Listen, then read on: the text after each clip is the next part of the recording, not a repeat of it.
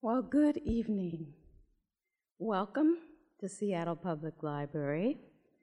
I'm glad that you braved the sunshine to come tonight. This program had been rescheduled.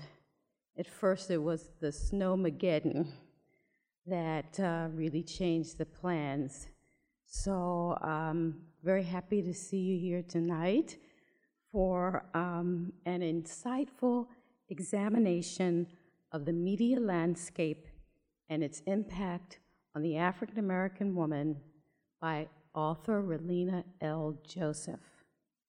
Before I fully introduce Ralina, I just want to take care of a little housekeeping details for those of you who may have not already been at a library program in the auditorium. So if you need to leave before the end of the program, you can either exit either through here or that door. If, God forbid, we have any kind of emergency, we'll be exiting from this door. There are actually two doors that go straight out onto 4th Avenue. The library closes at 9 o'clock. And so I hope that we'll be able to sort of tie things up by 8:30 to give people a chance. They're going to, if you want to buy a book, sign the book, have a little conversation, but just so that we're not rushing out and the parking attendant isn't irritated that we're holding them up. I think that's as much as, the restrooms, very important. So the restrooms are on this side of the auditorium. And actually you could go through this exit here and you'll see that there's signage with images to let you know the restrooms are in this direction.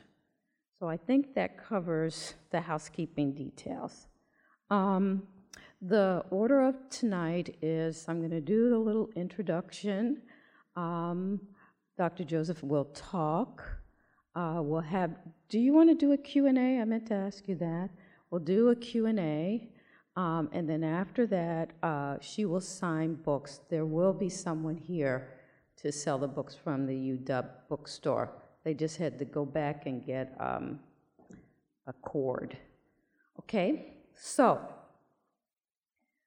Ralina L. Joseph is Associate Professor of Communication at the University of Washington, and she is the founding director of the Center for Communication, Difference, and Equity. Ralina is an expert on the communication of difference, or more specifically, of how race, gender, class, and sexuality intersects with equity in our interpersonal and mediated worlds. She's the author of 2 books. Her first book is Transcending Blackness, from the New Millennium Mulatta to the Exceptional Multiracial. But her new book, Postracial Resistance, Black Women, Media, and the Uses of Strategic Ambiguity, examines Black women's negotiation of the ostensibly after moment of racism and sexism. I think you're in for a very interesting presentation. Please help me welcome author Ralina L. Joseph. Thank you. Thanks so much, and thank you all for coming tonight. Especially thank you to Carletta for inviting me here. And so what I'm going to do tonight is to give you a little bit, begin by giving you a little bit of an overview of the book and telling you a bit how I enter in and talking through this idea of strategic ambiguity. And then I'm going to go into the specific case study of Michelle Obama and talking about how she became the Michelle Obama that we know today, the Michelle Obama of becoming, by looking at the Michelle Obama that she was back in 2008. So I'm going to go ahead and jump in. And I'm going to begin with a couple of stories that I begin with in my preface. In their very first meeting, a college student's new roommate shifts the conversation from pleasantries about hometowns and class schedules to hair, first complimenting her roommate's cool style and then moving closer saying, "I just want to see what it feels like." Just before her roommate's hand grazes her locks, the student gently catches and removes it. She feels her stomach, her cheeks, and her hands constrict with indignation, but she doesn't slap her hand away, she doesn't yell, she doesn't lecture. She takes a breath, permits a tired smile, and says with a measured tone, "Please don't touch my hair." Later, she will journal about this experience, describe it in her request letter to transfer into a single, and share it with faculty, students, staff, and community members at her campus's Black Lives Matter protest. The morning after another widely televised murder of a Black man goes viral, the woman heads back to her job as a television writer. She takes a deep breath at the threshold of the writer's room, pausing to rebalance her coffee, laptop, and script bursting with a rainbow of sticky notes. She hears raucous laughter and feels relieved at the promised distraction.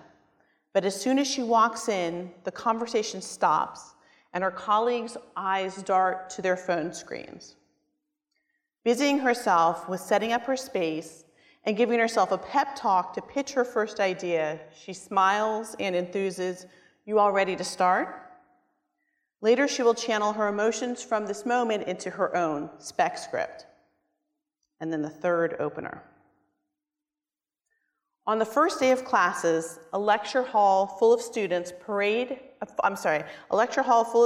wanting ad codes for an oversubscribed course parade past the woman shuffling through papers and outfitted in a tweed blazer and slacks. They line up behind a bearded man in bike commuter attire, sitting on stage, legs dangling. The students address the man reverently as professor and ask him for the honor of joining the class. The woman assesses the students in line in front of her flattered and smiling graduate student teaching assistant. She takes the podium and warmly addresses the crowd, "Welcome to Communication 389. I am your professor, and I will answer all questions about ad codes after class."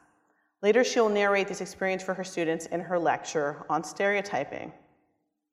So I begin the book with these three specific examples. The first one of students in a dormitory.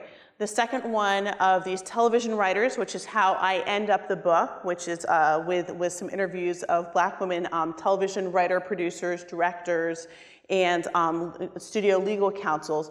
And the third one with my own experience as a professor at the University of Washington to talk through the ways in which racism and sexism, or racialized sexism, the term that's sometimes used today is called misogynoir, rarely function in extreme ways, right? They function in these coded fashions. And we have this term that we call microaggressions, right? Microaggressions are often described as allegedly well-intentioned, right? They're often thought of as what psychologist Gerald Wingsue says, brief, everyday exchanges that send denigrating messages to certain individuals because of their group membership. Microaggressions thrive in spaces where racism remains unacknowledged and where people believe in the fallacy that our world is now post-racial, or that we are beyond racialized inequality and perhaps race itself. And so that's where I start the book, is with this fraught idea that we're caught in this world where racialized sexism is something that is always happening, right? And yet people of color, in my book, Black women, are hamstrung in the ways in which we're able to identify, to talk about, to actually name what is happening in the moment. So what happens? What happens when we cannot actually name this phenomenon? And the book is set very much in what I talk about as the Michelle Obama era. And I think that while this moment was not too long ago, it feels very, very long ago in lots of different ways. This is a time when Black women enjoyed some of the most prestigious and visible positions in U.S. popular culture, and yet still could not speak in this forthright manner about racialized and gender discrimination. And you know, sometimes when I'm talking about racial eras and thinking about the era of 45 versus the Michelle Obama era, it's not, I'm not saying that this moment is over. They live on top of each other in various ways, right? But I tried to really kind of name what was happening, what was operative at this particular moment. And I'll give some examples about this as we're going through.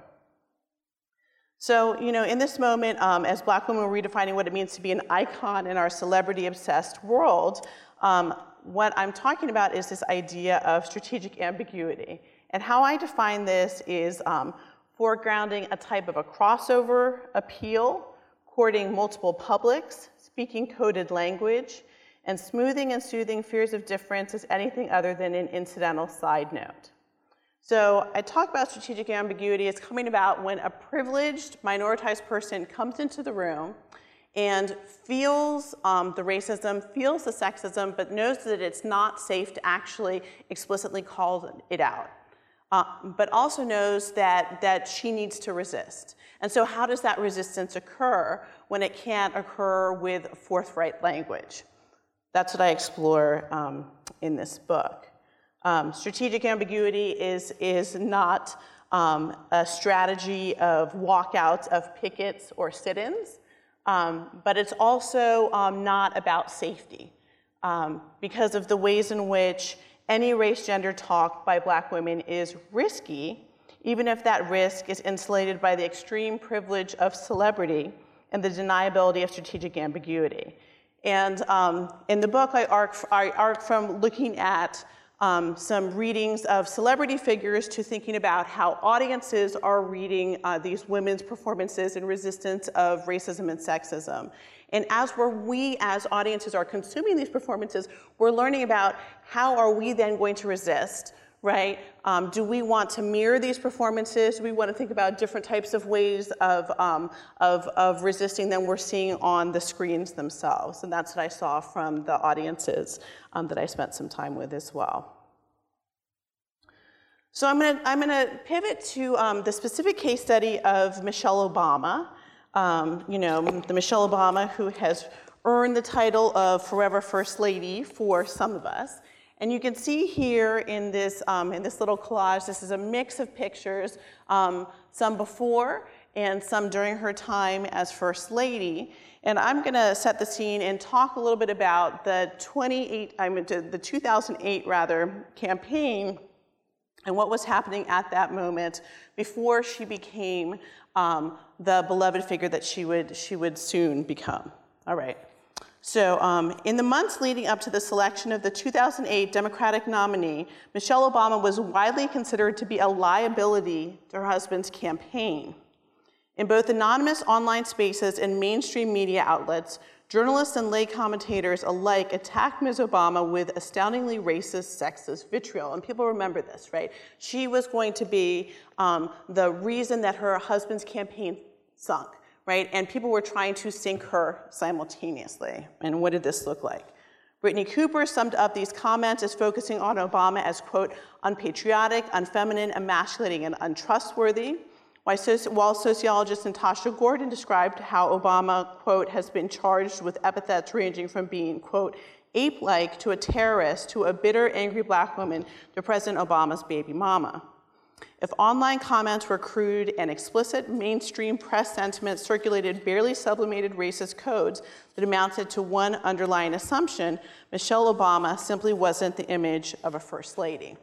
So that's kind of my setup in this chapter. So, you know, and she talks about how she is, all of this incredible hatred is thrown at her, right? And she is not able to react. There is no way in which she can call it out at all, right? And she's able to now, in Becoming and on the press tour, she's able to kind of let a bit of this out and to say, I wanted to be able to, this is incredibly painful, but she has to always take the high road. She's taking the high road, she's acting as though, nothing is bothering her, right? And she's on the stump, she's always on the stump. So one of these days that she's on the stump and she goes to Wisconsin and gives a speech that she had given a number of different times. Now, the exciting thing for me, and being a media scholar, I read kind of the tea leaves of media texts and see the way that I can put stories together. And that's what I did for this, right? But now with Becoming coming out, she talks specifically about this incident that I'm going to tell you about. So I was able to see where I was right and where I was wrong. And I have to say I was mostly right in doing some kind of piecing together of what was happening. So she's on the stump in Wisconsin. She goes to make this speech here that she had done a number of different times. But what was different this particular time was that the McCain campaign had decided that they heard she was making a couple of remarks they thought they could pick up on, right, and publicize, and that could really go across the conservative media and take her down. So she makes her pride comments, first in Milwaukee and then in Madison, Wisconsin. So she says, what we've learned over this year is that hope is making a comeback. It's making a comeback, and let me tell you something. For the first time in my adult life, I'm really proud of my country. And it's not just because Barack has done well, but because I think people are hungry for change, right? So what I want to talk about here is how what she's telling us is her talk of hope, which she is underscoring with a collective vision, and it's not just about individual success. She's talking about, folks who are usually overlooked. And she continues saying, and I have been desperate to see our country moving in that direction and just not feeling so alone in my frustration and disappointment. I've seen people who are hungry to be unified around some basic common issues, and it's made me proud. And I feel privileged to be a part of even witnessing this, traveling around states all over the country and being reminded that there is more that unites us than divides us, right? So what I talk about here is, in particular, her insertion of I statements, right? She's not isolating herself from the people that she's rhetorically conjuring up. She's very much in the category of the people who are dispossessed. She and her family are a part of this group that she's identifying with. She also makes this particular type of an interracial moment of connection in the next part. She says that the crowd needs to keep in mind the struggles of a farmer in Iowa are no different than what's happening on the south side of Chicago. The people are feeling the same pain and wanting the same thing for their families, right? So we see here that working class whites, the farmers in Iowa, were cast out by the then Republican regime in the same way that working class African Americans, those on the south side of Chicago, were. What this amounted to was that people needed to stand together in cross-racial unity. Okay, so of course this is not at all what's covered. So I'm gonna put a pin in that for a second and move back to the image that you all see on the screen, because what I just focused on were her words.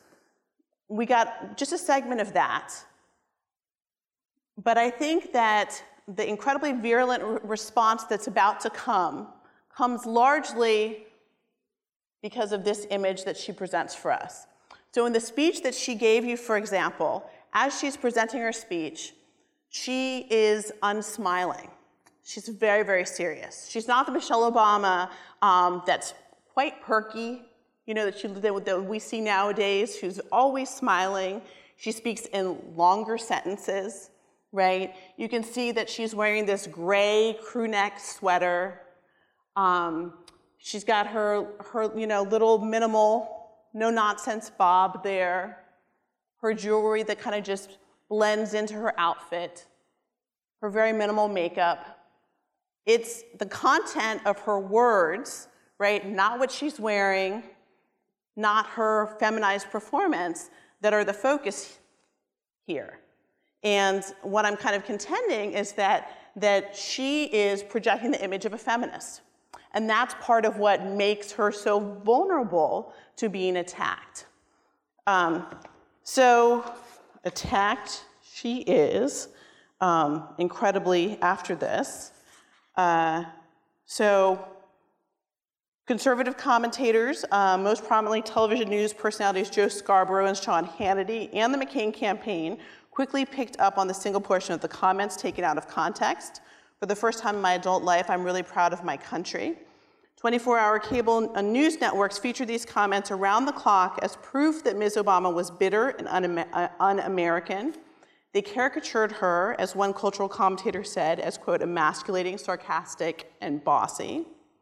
Cindy McCain, the very picture of the traditional, read white First Lady, picked up on Michelle Obama's line that same day, saying at a campaign rally as she introduced her husband, "I'm proud of my country." I don't know if you heard those words earlier. I'm very proud of my country. And there was Republican merchandising that soon followed this as well. So there was Republican merchandising that said "Pride in Country" that came out almost immediately after these remarks. So this all happens, and myself as media scholar, I'm reading how when this is coming out, following the stories, seeing the news coverage, and seeing when it starts and when it stops, and noticing how she ends up being sequestered. Well, she actually talks about this in Becoming, which was fascinating to me. She talks about how David Axelrod and his team brought her into his office, into their office, and said, the image that you have going on right now, this look that Michelle Obama had is not going to work. This is not going to fly. We need for you all to have a team of folks that are going to change this image. And what they change this image to is the Michelle Obama that we end up seeing that becomes far more recognizable, who becomes this, right? So she has this coming out months later on The View. So she's sequestered, she has this image makeover, she comes out on The View a number of months later. She's wearing this is when she begins doing the whole high-low fashion thing. She wears this black and white floral dress that sells out immediately. Also, very, very smart, the campaign rolls out a website that's called mrso.org, and on mrso.org you can actually log on and purchase any given outfit that Michelle Obama has worn that day, whether she was going to go to the soup kitchen or she was going to go to a gala that evening. You could go on and buy something from Saks or go on and buy something from J. Crew. And it would link everything on there. So this is all a way in which she's really kind of shown to be the successful person. They also roll out the mom in chief, right, where she is not trying to be a part of her husband's campaign, right, a la Hillary Clinton.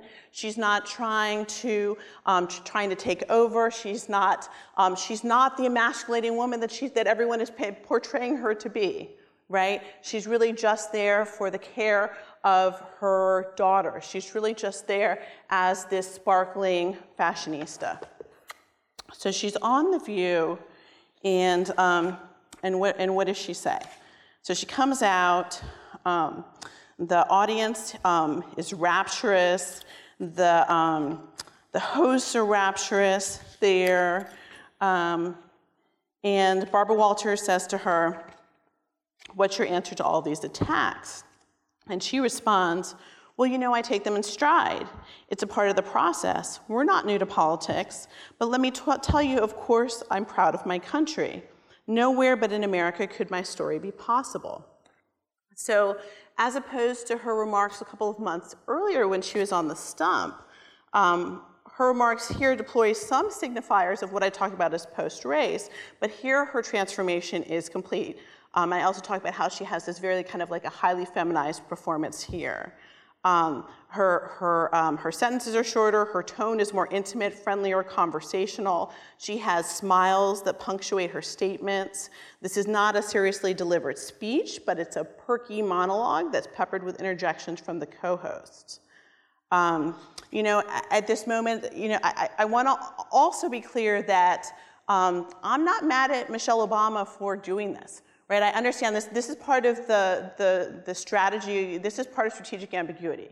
I understand this was very much a means to an end. This was a way in which she sublimated the country's racism. This was a brilliant type of a performance that needed to happen here.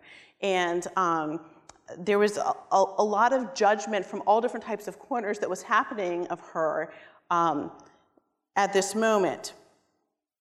So as she's talking here, so if you think about the part that I quoted and her narration of different communities, think about her narration here. She continues, she calls herself a girl twice in succession. She says, I'm a girl that grew up, and Barbara Walters says, give the people a little bit. I'm a girl that grew up on the south side of Chicago. So she speaks a lot on personal, individual matters, and not collective ones. She is, in utilizing the tropes of post-race, Obama named her blackness through the code of the south side of Chicago, which, like in the first speech, was meant to connote both black and working class. But here it is not used alongside the conjuring of an Iowa farmer to foster interracial working class unity, right? A possible allusion to cultural miscegenation or shared oppression, but to signify the point from which she has departed, the point that she moved beyond. The south side of Chicago becomes a place Michelle Obama made it out of and not a place in which people currently reside. And she talks about herself, she says, she says, my father was a working class guy who worked a shift all his life. And because of his hard work, he sent not just me, but my brother to Princeton. Barbara Walters says he's now the coach. He's now the coach of Oregon State. Go Beavers. I tell people, just imagine the pride that my parents had who didn't go to college. They felt that through their own hard work and sacrifice, they could have us achieve the things that they could never imagine. And so I am proud of my country without a doubt. I think when I talked about it in my speech, I think I was talking about having pride in the political process, right? So she's talking about her dad here as just a working class guy, right? In Becoming, for those of y'all who have read Becoming, she very much talks about his blackness, right? And she talks about the way in which he was discriminated on the basis of his blackness. But that never is allowed to enter into this type of a narration here. There's not a space for that, right? So anyway, so I said focusing on black success was far from a pander to post-race. I think it's a deployment of it. As part of her redefinition of Americanness, Obama paused on her parents' hard work and sacrifice, two ideas that might sound like conservatively tinged all-American notions, but which resonated quite differently in lieu of the anti-black racism in which African Americans have historically and contemporarily been pathologized. In such a context, Obama's comments resounded far differently than Joe Biden's recounting of his kitchen table chats with his working class father, Hillary Clinton's recalling her down-home roots in Scranton, or at the time, Sarah Palin's many signifiers of her real American identity. So I'm talking about like how the race and the gender of the speaker cannot be dismissed here. So that's what happens on The View. Her approval ratings start to soar after this, right? And there becomes this true fetishism of Michelle Obama, right? And she is on the cover of everything, and everyone is talking about how do you get Michelle Obama arms, and everyone is talking about her fashion. So it's the Michelle Obama moment. And it continues to soar throughout both of their terms. And she continues to experience all kinds of virulent racialized sexism along the way as well, right? And then I want to talk a little bit about the 2016 Democratic National Convention. So throughout these 8 years, there are lots of moments like the ones that I stopped on where Michelle Obama is naming racialized sexism in code, and there are moments when she is speaking more forthrightly, right? I talk a little bit about when there is a dedication of the bust of Sojourner Truth, for example, and the moments where she chooses to use terms like us, and all of the other types of kind of coded significations that happen. And then there's also the constant kind of retreat back to coded language around race, coded language around racism, and around racialized sexism. And then we have the DNC. So at this moment here, in her 2016 DNC convention speech, she emerged as the star, wearing a cap-sleeve fitted dress with sweetheart seeming that could only be described as deep Democrat blue. Obama's grace and poise ruled the stage. With the platform adorned in a similar blue, Obama became the physical embodiment of the 2016 Democratic Party. Her hair dusted her shoulders, her bangs swooped over one eye, and her earrings appeared to be the marriage of hoops and pearls. Her skin glowed while her beautifully lined eyes glimmered, and her words emerged from lips shining with a neutral color. So she begins her speech by narrating her family's entrance into the White House as one of concern for her daughters. She named Trump in code, iterating the family's response to negativity, right? This is the famous, when they go low, we go high. Continuing broadly, her speech punctuated at times by audience yells of, "We love you, Michelle." Obama says, "We know that our words and our actions matter," right? So she's not even going to name 45 at all, right? This is as close as we go. Before moving on to racial specificity. Such words matter for all, yes, but especially for kids like the little black boy who looked up at my husband, his eyes wide with hope, and he wondered, "Is my hair like yours?" And some of you all probably have seen that picture that Pete Souza captured of the little boy, the little African-American boy touching President Obama's head, right, touching his hair. Obama continued, "The story of this country, the one that brought me to the stage tonight, was one of, quote, generations of people who felt the lash of bondage, the shame of servitude, the sting of segregation." And then the next part of this speech goes viral. "I wake up every morning in a house that was built by slaves." She paused with assurance for thunderous applause. Her eyes appear to be slightly welling up with tears as she continued. "I watch my daughters," and she touches her chest, "two beautiful, intelligent, black young women playing with their dogs on the White House lawn." This statement was capped off by more roaring applause from the crowd. So here, you can see how different her statements are, right, from what we saw on The View. She's refuting post-race by underscoring her daughter's race and gender, calling the teens in a feminist manner young women and not girls, right? Underscoring their blackness by naming that first. And so this is part of what I talk about in this particular moment, that we see her movement from performing strategic ambiguity to really forthrightly kind of speaking truth to power as complete here. And I want to actually see, because the amazing thing, and I had no idea that Michelle Obama was writing Becoming, was to actually see how she talks a bit of this out. So we see this, even the speech at the DNC and the type of critique that I talk about still is so controlled, right? And how does she then talk about it, for example, in Becoming and the press junket? So I'm going to pause this for a second so we can watch a little bit of this.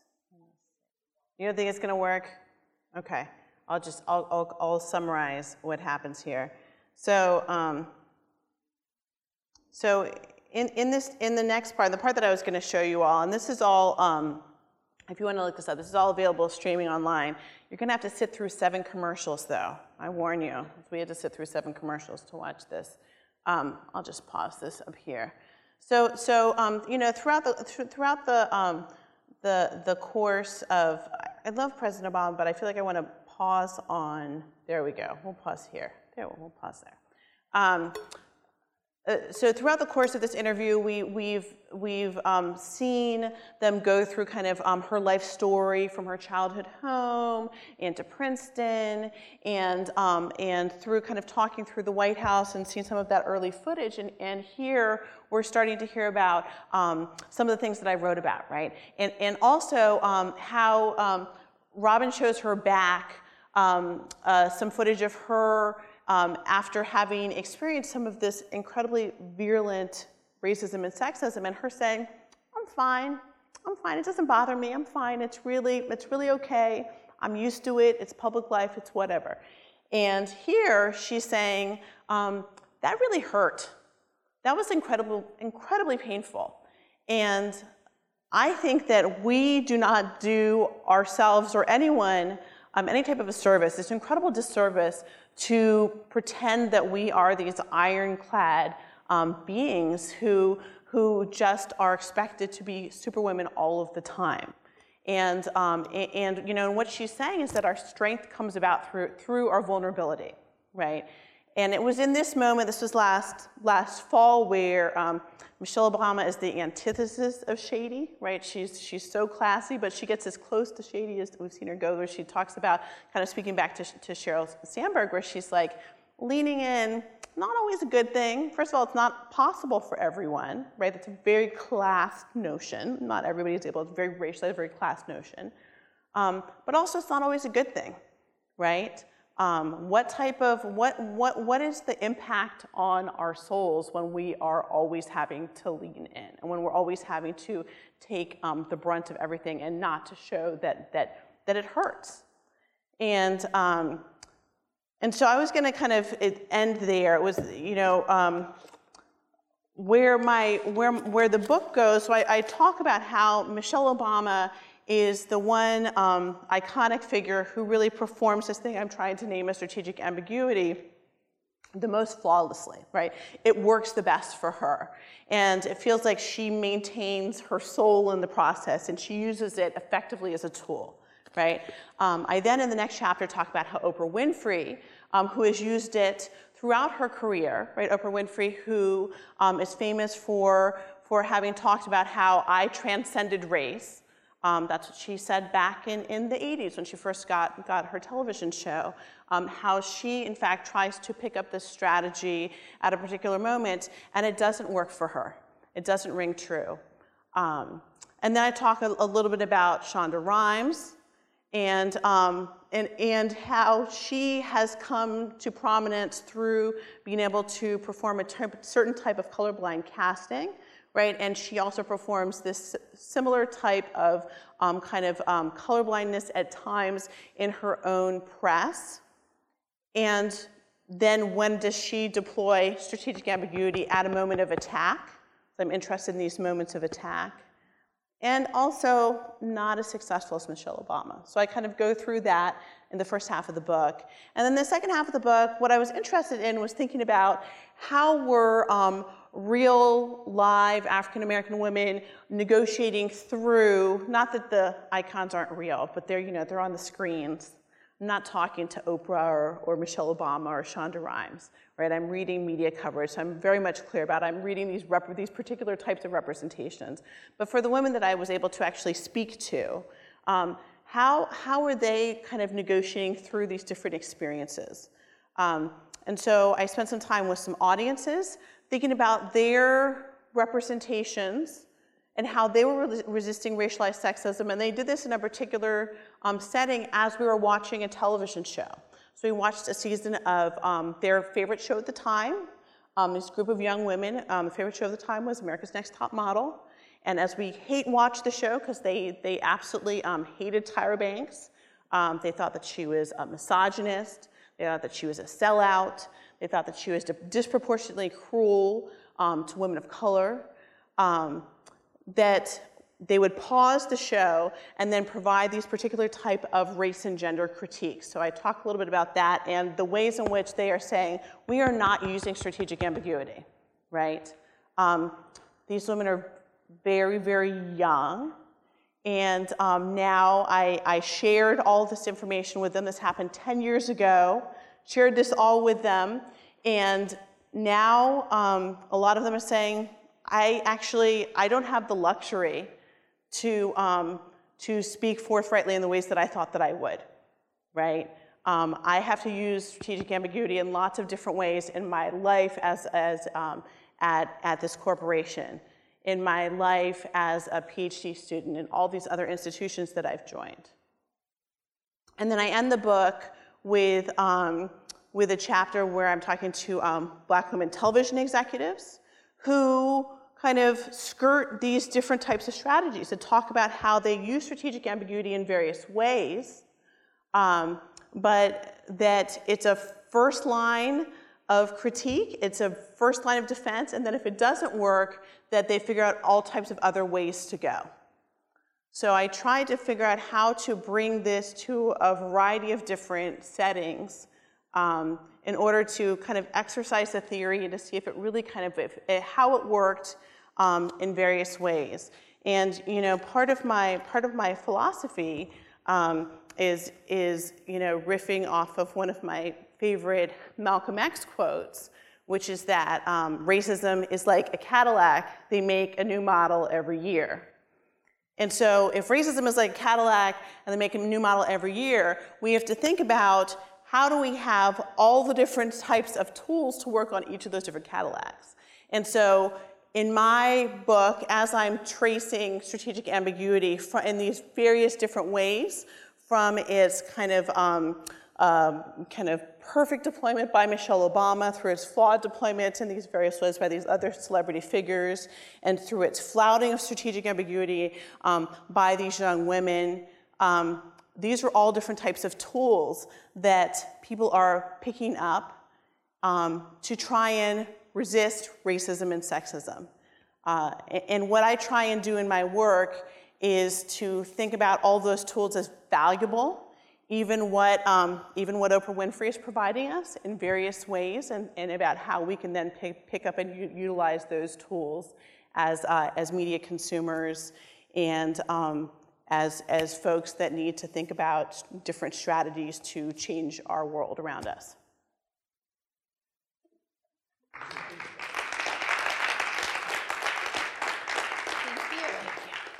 Okay, so we will take some time for questions and answers. So just raise your hand if you have a question. What's the department that you work in? What is your department at the UW? I'm in the communication department.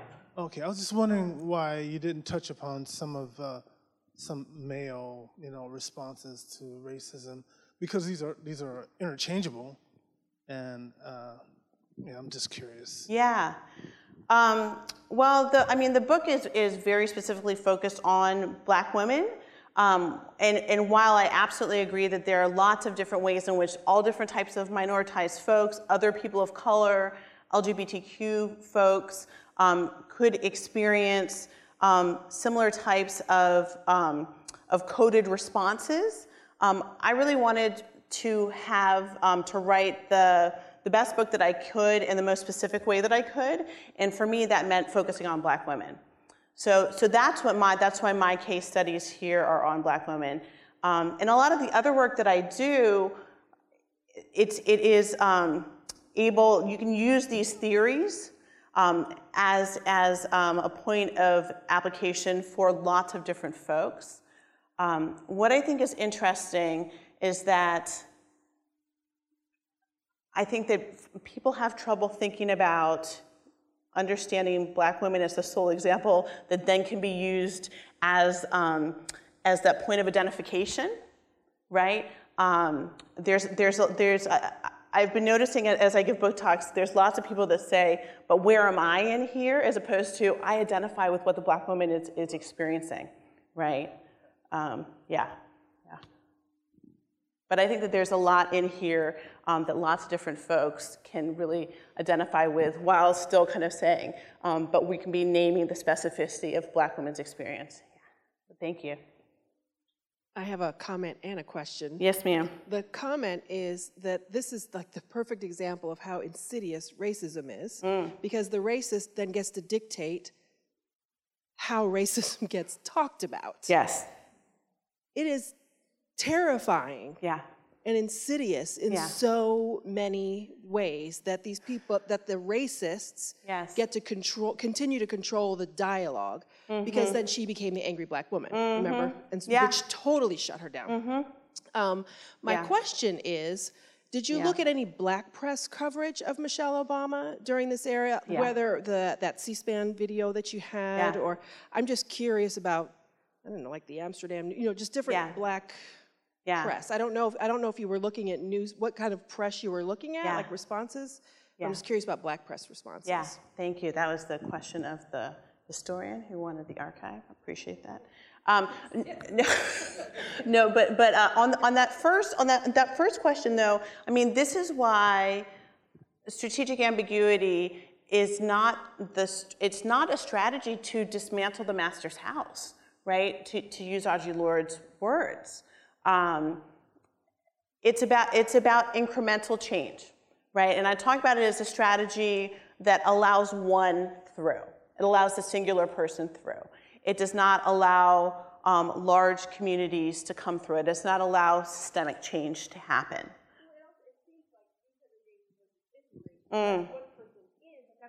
Yes. I'm sorry, I'm usually loud enough. Yeah. No, because everyone needs to hear you. Yeah. She wants to hear you too. Yeah. But in terms of the archive question, I was really interested in this book in particular in mainstream coverage. And so I did LexisNexis searches for mainstream coverage. I looked at how the story arced across. I could show you what I looked at, but I was not interested in Black press coverage. I was interested in very mainstream coverage for each of the different incidences, right? Because I didn't want to read the counter narrative. I wanted to read the narrative that was really kind of oppressing and holding everything else down at the moment. Thank you. Yeah, my question involves around why the racists get to define the language. Why is that? And how do you deconstruct that situation to push back? So why do racists get to control language? Well, I mean, language is one of the structures of our institution, right? Language is something that comes out of our ideologies. And so if we have racist ideologies structuring our world, we understand how to speak, how to iterate ourselves from the ideologies that structure our world and our society. And if our society is a racist one, from its fabric, from its history, from every institution that we have, it only makes sense that our language is equally racist, right? Now, how do we unpack that? So, I mean, this is what I do wear my other hat. I just did a class with the librarians here on interrupting privilege that's specifically about how do we work to unpack our language? How do we work to think through making sure that we're not speaking from this old racist past? And I think that it's not about figuring out that list of words that we cannot say, right? It's about actually understanding how power and privilege are functioning in language and connecting our language use to these larger structural issues of discrimination, of racism, of sexism, of homophobia, and making sure that our individual choices are linked to those larger structural choices. So it's like a whole systems approach, which is part of what makes it so difficult. Yes. I'm sorry. Go ahead. Oh, yeah. Mike, and then we'll bring it down. Yes, please. I'll pass it down. Yeah, yeah. I'm sorry, I didn't see that you had it. I apologize. I just wanted to say thank you for writing this book.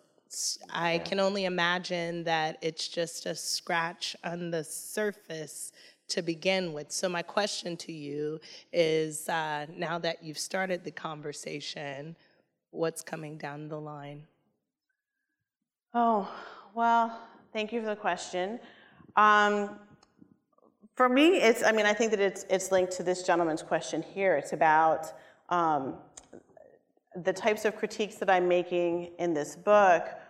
How do we actually, how do we go from critique to action? And so one of the books that I'm working on right now is a field guide to interrupting privilege. So I've been teaching all of this stuff on interrupting privilege, and I'm actually trying to put together a book on how everyone can do these different things, even if you're not a trained facilitator for it. So I'm trying to think through what are ways in which everyday folks can work together to work on changing our worlds. Because I think that there are so many people that want to do good and just don't know how.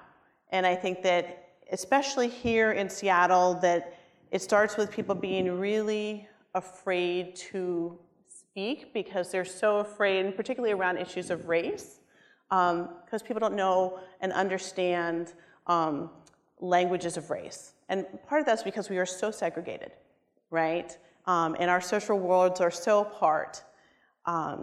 So that's what a lot of my work is thinking through. How do we kind of respectfully work to come together to unpack racism? Thank you.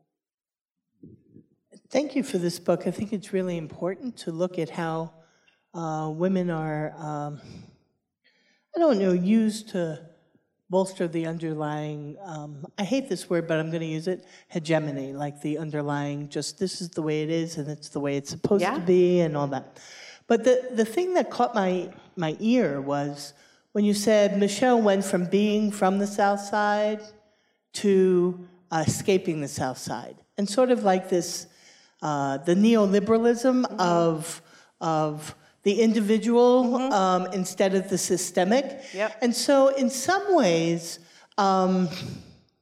like Michelle and Oprah are used as an it's not about, it's an oppressive, their images are used as an oppressive force for people who are still, I'm from the South Bronx, from the South Bronx, or from the South Side, instead of being of the people they become. And so that, I think that's such an essential point. Thank you for talking about it, and I hope you talk about it a lot more, because that's what we need. Yeah. We don't need stories of overcoming.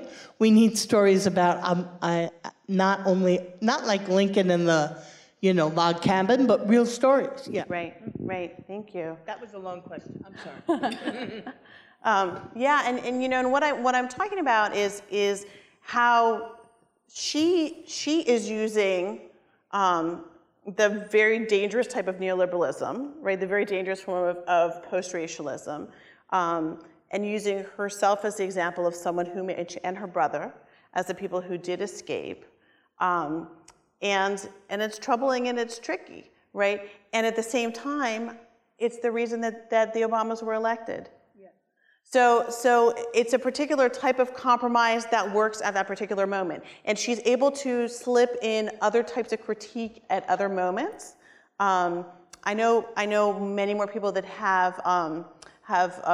so this gets into other bigger conversations about respectability politics, for example.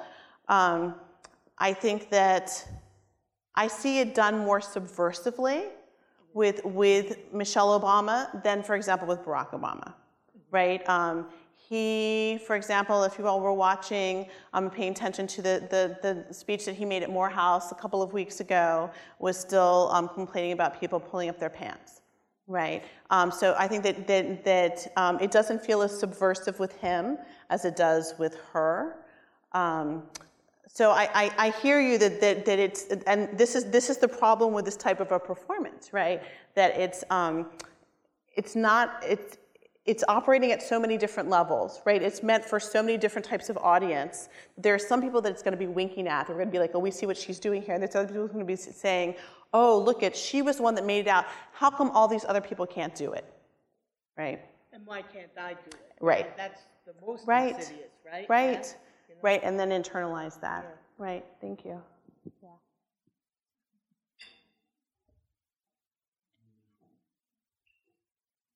So I think in a matter of time, this will be our last question, and then Ralina can sign books and say something to you personally. So this question is about the fact that she's on this kind of rock star book tour, and she's filling places like the Tacoma Dome. Right. And all these white folks are there who think that they love her and adore her. Yeah. And the question is, are they hearing the critique that she is offering? Do they really understand what she is telling them when she talks about the perfection that she knew that she had to hold while she was in the White House, being the the first Black First Lady and her family? And do they really understand that she's still exploring how she can truly be herself in a racist society that does not want her to be herself as a Black woman? And I don't even know if that's the right question, but... Yeah, yeah. I mean, I think by the build of your questions, you probably have a sense of what the answer is. I think that audiences are complex, right? I think that there are people who attach themselves to all different aspects of Michelle Obama.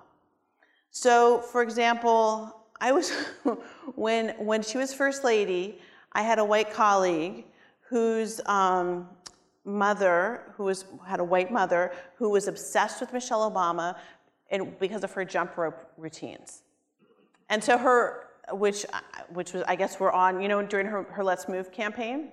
And so would watch her jump rope routines, and so her like 60-something mother who was very fit would like watch these jump rope routines, and that's what she was focused on, right? So I mean, I think that she has a lot of fans that, well, clearly, that kind of focus in on different things, and then at moments of discomfort, right, can kind of back away. So I don't know if like the jump rope fan is wanting to hear the race critique, right? It's been a #1 bestseller. So she has lots of different fans. But I think that she certainly has brought all kinds of new conversations.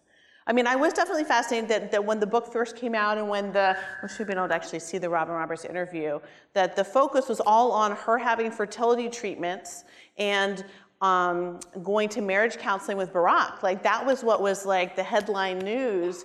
Buy this book, this is what you want to read about, and it was not about these questions about race. Those were like, kind of 4th and 5th paragraph.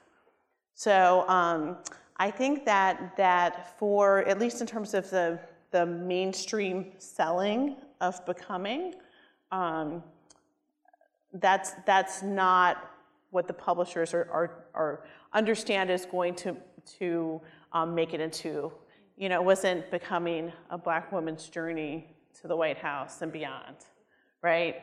It wouldn't have been, the same thing. And yet, I think that's a lot of what we actually see in the book. Yeah. Thank you, and thank you everyone for coming. Thank you. Thank you, Carletta.